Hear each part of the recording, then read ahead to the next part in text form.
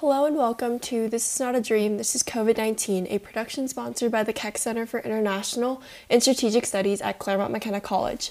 I am your host, Maddie Quinn. This podcast was created to inform the audience about different experts' opinions of the virus and how to move forward. In particular, I have brought together a group of experts that have insights on the international and local responses to the virus and the social implications. I want to encourage you to listen to the full series due to the urgency of the pandemic, but I also encourage you to do some additional research and reading so that you can create your own opinions. This episode will cover the scientific perspective of the virus from the Utah State Epidemiologist Dunn and Anwen Tobalske, a fellow CMC student who worked in a COVID vaccine research lab this summer.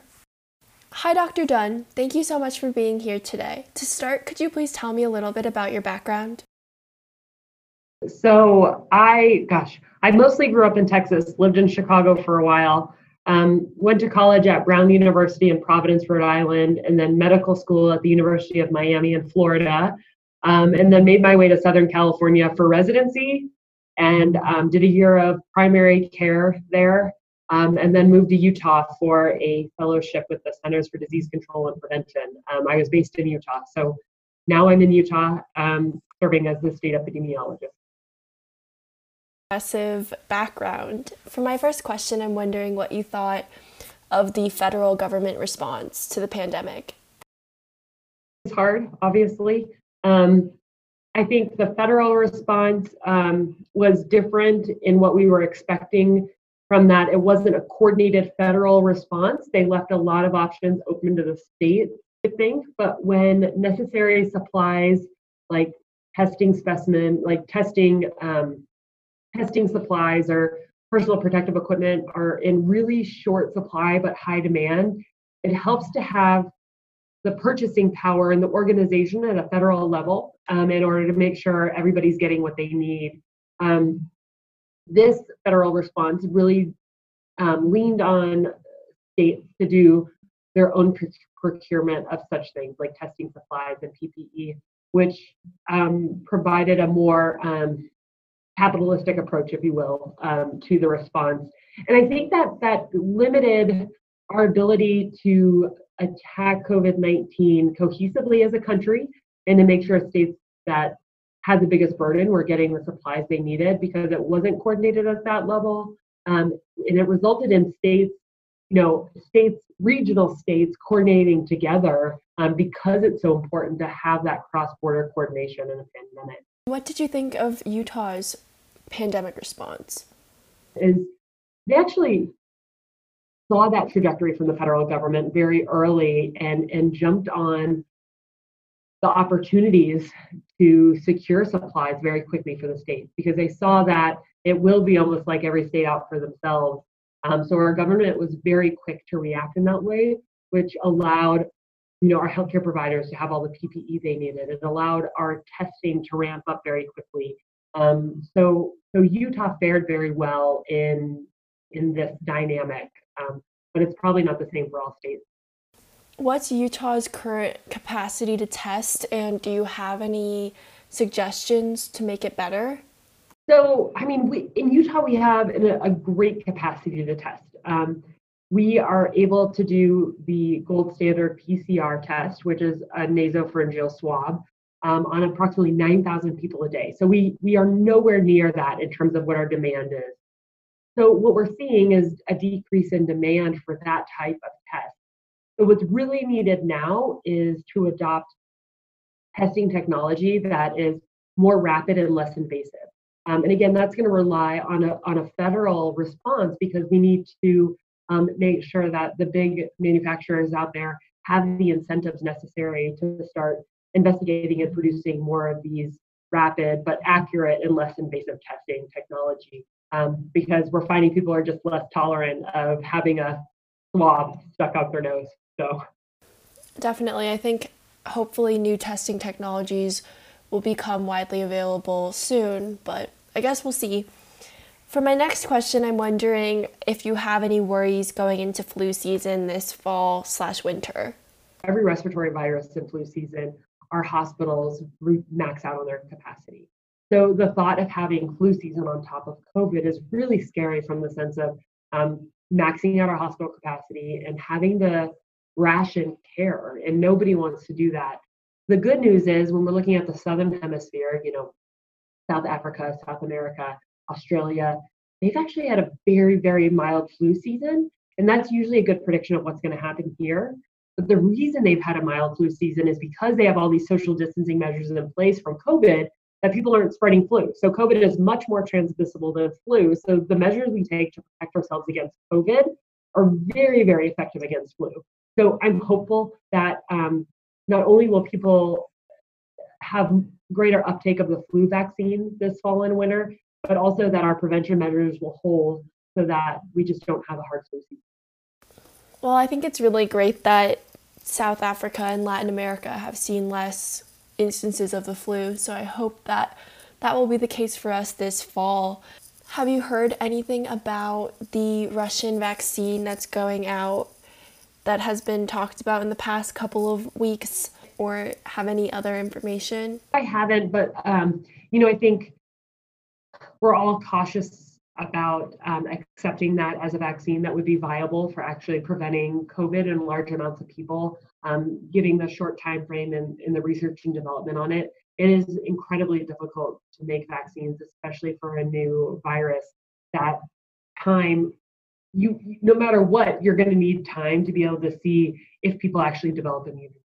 And so it is a little suspicious given the really short time frame. So I think time will tell. Absolutely. I think time will really tell what's going to happen in the next couple of months with that particular vaccine. In terms of new cases, what are the demographics of the positive test results? We have started seeing a slightly younger age of people testing positive here in Utah. And that's across the board, and that's consistent with national trends as well. And that's probably going to continue as we open up schools, is younger people testing positive. Do you expect spikes in cases in young people as these universities in Salt Lake City and surrounding area open this fall? Have cases as a result of schools reopening, both at K through 12 and higher ed. Every university has different plans for reopening. The University of Utah in particular has a very robust testing plan because they have the advantage of ARUP. So I think despite that, ultimately comes down to individual actions. And we know that college age adults are much more likely to be social and think they're invincible. And so I just strongly encourage everyone that's going out there in the university setting to still physically distance and wear masks, because we know that what happens in the university setting will likely spill into. Right, and kind of going into the different stages of reopening, do you have any suggestions for the way businesses should reopen as we see universities reopening here in Salt Lake City and surrounding areas as well? The key thing is that people need to feel safe and they need to be safe. And we know the things that, one, as an individual, don't go out if you're sick, and also don't go out if you're a close contact to a confirmed case. Definitely businesses requiring masks is super important. We've been doing observational studies of watching people entering businesses and seeing the compliance with masks. And if a business has a sign on the door that says masks are required, people are much more likely to wear them in the business. And so that is something that I think all businesses should take upon themselves to just put a sign in the door, have their employees wear masks, require that of their patrons, and we'll all be safer. And that'll increase consumer confidence, right? So people will feel safe going into those stores. I think the other piece is for businesses to be very responsible about spacing and distancing, and just kind of practice those good practices so that we normalize being further apart and we normalize wearing masks. And like I said, that will only serve to increase consumer confidence and get people engaged in the economy more. Absolutely, and I think you've provided some really great suggestions, so thank you. And my next and final question is about the ski resorts in Park City and in the surrounding area, just in terms of, I know that they attract a lot of tourists, and so do you think that they'll open, and do you think that there will be enhanced guidelines in place because there is a little bit more risk attached with visitors? Oh, who knows, right? That's what started the outbreak here. Summit County was our first hotspot because of ski season. So I think time will tell. I definitely think the slopes will open because there's not a lot of risk there, but the question is, are the restaurants and bars and all that? So it's definitely something we need to take into consideration. But honestly, right now, right, Utah is just as much of a hotspot as any other state, and so we're in a different situation than we were last year. Right now, it's much more widespread across the U.S., so I'm not sure there's any greater risk from domestic travel as there was before. Well, I think that's really interesting. Thank you for providing me with your insights today. I really appreciate all the work that you're doing to kind of help the state battle the coronavirus pandemic. For the next part of this episode, I will be interviewing a fellow CMC student, Anwen Tobalske, about her experience working in a COVID vaccine research lab. Hi, Anwen. Thank you so much for joining me. For my first question, I just was wondering if you could talk a little bit about your day-to-day experiences in the lab. Basically, on Mondays, we had a meeting Monday where all of the data that we had gathered and analyzed from the last weeks was presented to all of the groups, because there are different research groups at the university, like in the Center for Translational Medicine. For example, some people are working on developing new flu vaccines, whereas like I was on the COVID team. But on days other than Mondays, the majority of the work I did was running ELISAs. So an ELISA is an assay technique designed for detecting and quantifying soluble substances.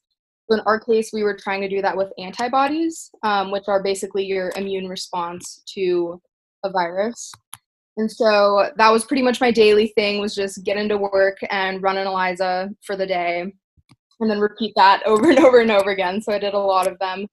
But occasionally we also worked with mice. So I would inject mice with vaccine candidates, or we would have harvest days where we'd wake up very early and harvest the spleens and lymph nodes from mice that have contained the vaccine for a certain period of time.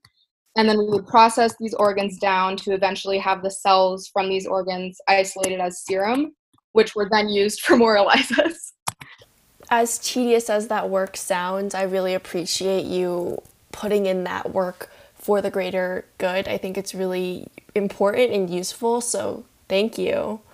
Can you talk a little bit about the PPE requirements you had to wear while you were working in the lab? Always had to wear masks, of course, and we had lab coats and the classic gloves, and then sometimes we would wear goggles, but it wasn't that extreme for the most part because the stuff we were working with wasn't that dangerous since it was so isolated.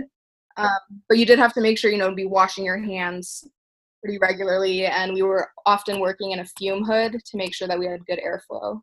Well, I'm glad that you were given the proper PPE, but also, were aware of the ramifications, so you wash your hands a lot, and I think that's really important in any lab setting, especially a vaccine lab. For my next question, I'm wondering what the most challenging part of your summer research experience was. Patience was probably the hardest thing. Like with ELISAs and that type of work, when you're doing research, it's really repetitive, and a lot of times you do something the first time and it doesn't work, and so you have to do it again. And then sometimes it still doesn't work, so you have to just keep doing it over and over again. And the patience also, I think, goes along with the perspective kind of what people have with scientific research, and having to have patience with, you're doing this work that you feel is really important, and a lot of people are discrediting it and telling you that it's not enough, that if you make a vaccine they won't even take it, and so you have to learn to be very patient. Well, I really appreciate that insight. I think patience is really important for everybody in this process, so I think that's a really great thing that you've alluded to. And I don't know if you really necessarily know the answer, but I'm wondering if you've noticed any tensions with the state versus science, because I think I've noticed a little bit throughout this process, throughout the summer, is just the US hasn't always taken like the scientific experts' opinion seriously. And so I'm just wondering if you noticed any signs like that. My perspective, the state government of Montana, so I'm in Montana right now, by the way, has been taking actions that I think do align with the scientific research that's coming out. Like we have a statewide mask mandate now, and which is nice because Montana has had relatively low case numbers for this whole pandemic, but they're still taking actions like that. The hard thing is that there's no enforcement for any of the policies that are being brought up. And so I think a lot of citizens are still just saying, like, well, whatever, no one's going to tell me I can't wear a mask. Like they're saying we can't, but there's no enforcement for it. But I do agree. I think in general, in the population I've seen, especially in rural areas in Montana, where people have limited internet access or limited resources to be doing research or anything like that, there's definitely a lot of tension between people and facts and lots of Facebook reading and arguments. Like similarly to what you mentioned, I think a lot of people have resumed regular activities here since we haven't had that many cases. And I have heard of quite a few conflicts in businesses and local businesses where people are refusing to wear masks. Yeah, it's really interesting to watch. I think the United States have this huge divide of, masks versus no masks. But I really appreciate everything you've said so far. I think you make a very strong case to give scientists more credit for what they're doing, especially right now. And I think not enough people are really thanking them for putting in the effort and putting in the work. And so I want to thank you for doing that. And my last question is if you have any additional comments about the pandemic and, any further insights. The last thing I wanted to say is just kind of a generalized, I think what's really, really been hurting me is seeing how divided people have been on this issue, especially like you were saying, a lot of people are saying this is a hoax and it's not true. And being someone who worked on this every single day for 11 weeks, it's not fake. There might be some stretched truths for political reasons, given that the election is coming up, but the virus itself is not fake. We were working with it. I was tangibly working with it. But I really think that working together right now is the only way to find a fast solution. And so it's really frustrating seeing how many people are tearing each other down and so quick to judge. Everyone reacts really differently to traumatic events, for example, a pandemic. And I think the best the US specifically can do right now is try to meet in the middle rather than completely steering one direction or another, which appears to be what's happening. That said, yeah, again, the doubt in science is really frustrating. Scientists are not out to get you. We're not out here trying to make you have a worse life.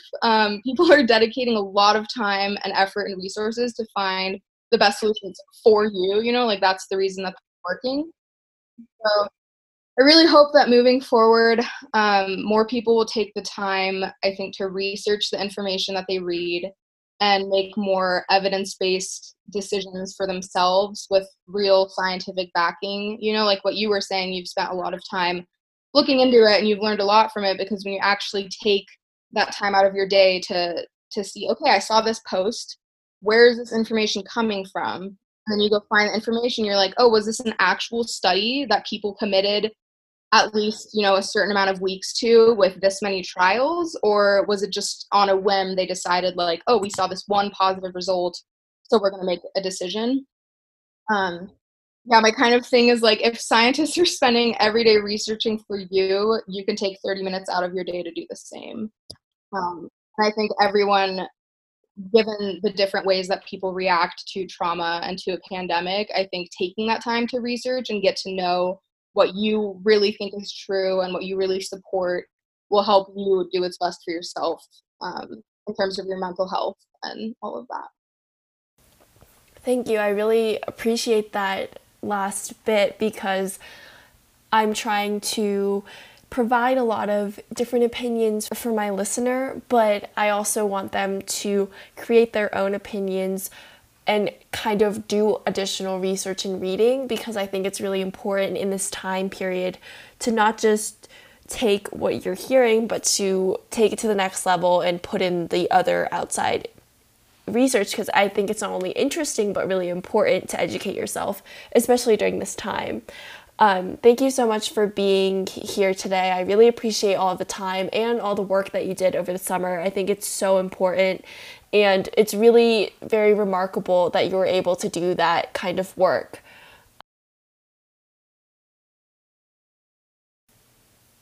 Thank you for listening to my short podcast series. I want to reiterate a couple of points that have the main findings of my summer research experience.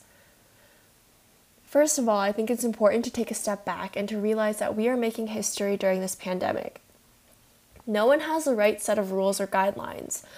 I sought to find these answers, but I realized that there's no correct answer and that everyone is trying their best, and that's all we can ask for. I wanted to provide you with a wide variety of perspectives from different fields to highlight the importance of their work and the unprecedented measures that the pandemic has created. I also want to acknowledge the different effects that the pandemic will have on our world in the future, whether these impacts be economic, social, political, medical, scientific. My project has adapted quite a bit since starting, but it's similar to the nature of our environment currently because everything is so unknown and uncertain. Even though many people and Americans didn't like living in quarantine or lockdowns, I think the next step is accepting risks and living life in a pandemic, knowing and acknowledging these risks. Until a vaccine, life can't be the same, and as scary as that sounds, the only thing I want people to take away from this project is having a better social awareness and understanding of how your actions can affect others. That being said, living in fear isn't sustainable either. Finding a balance is super important, especially during this time. I'm so grateful for having this opportunity to see the pandemic from so many different experts and their perspectives. I hope you enjoyed the podcast, and thank you so much for listening.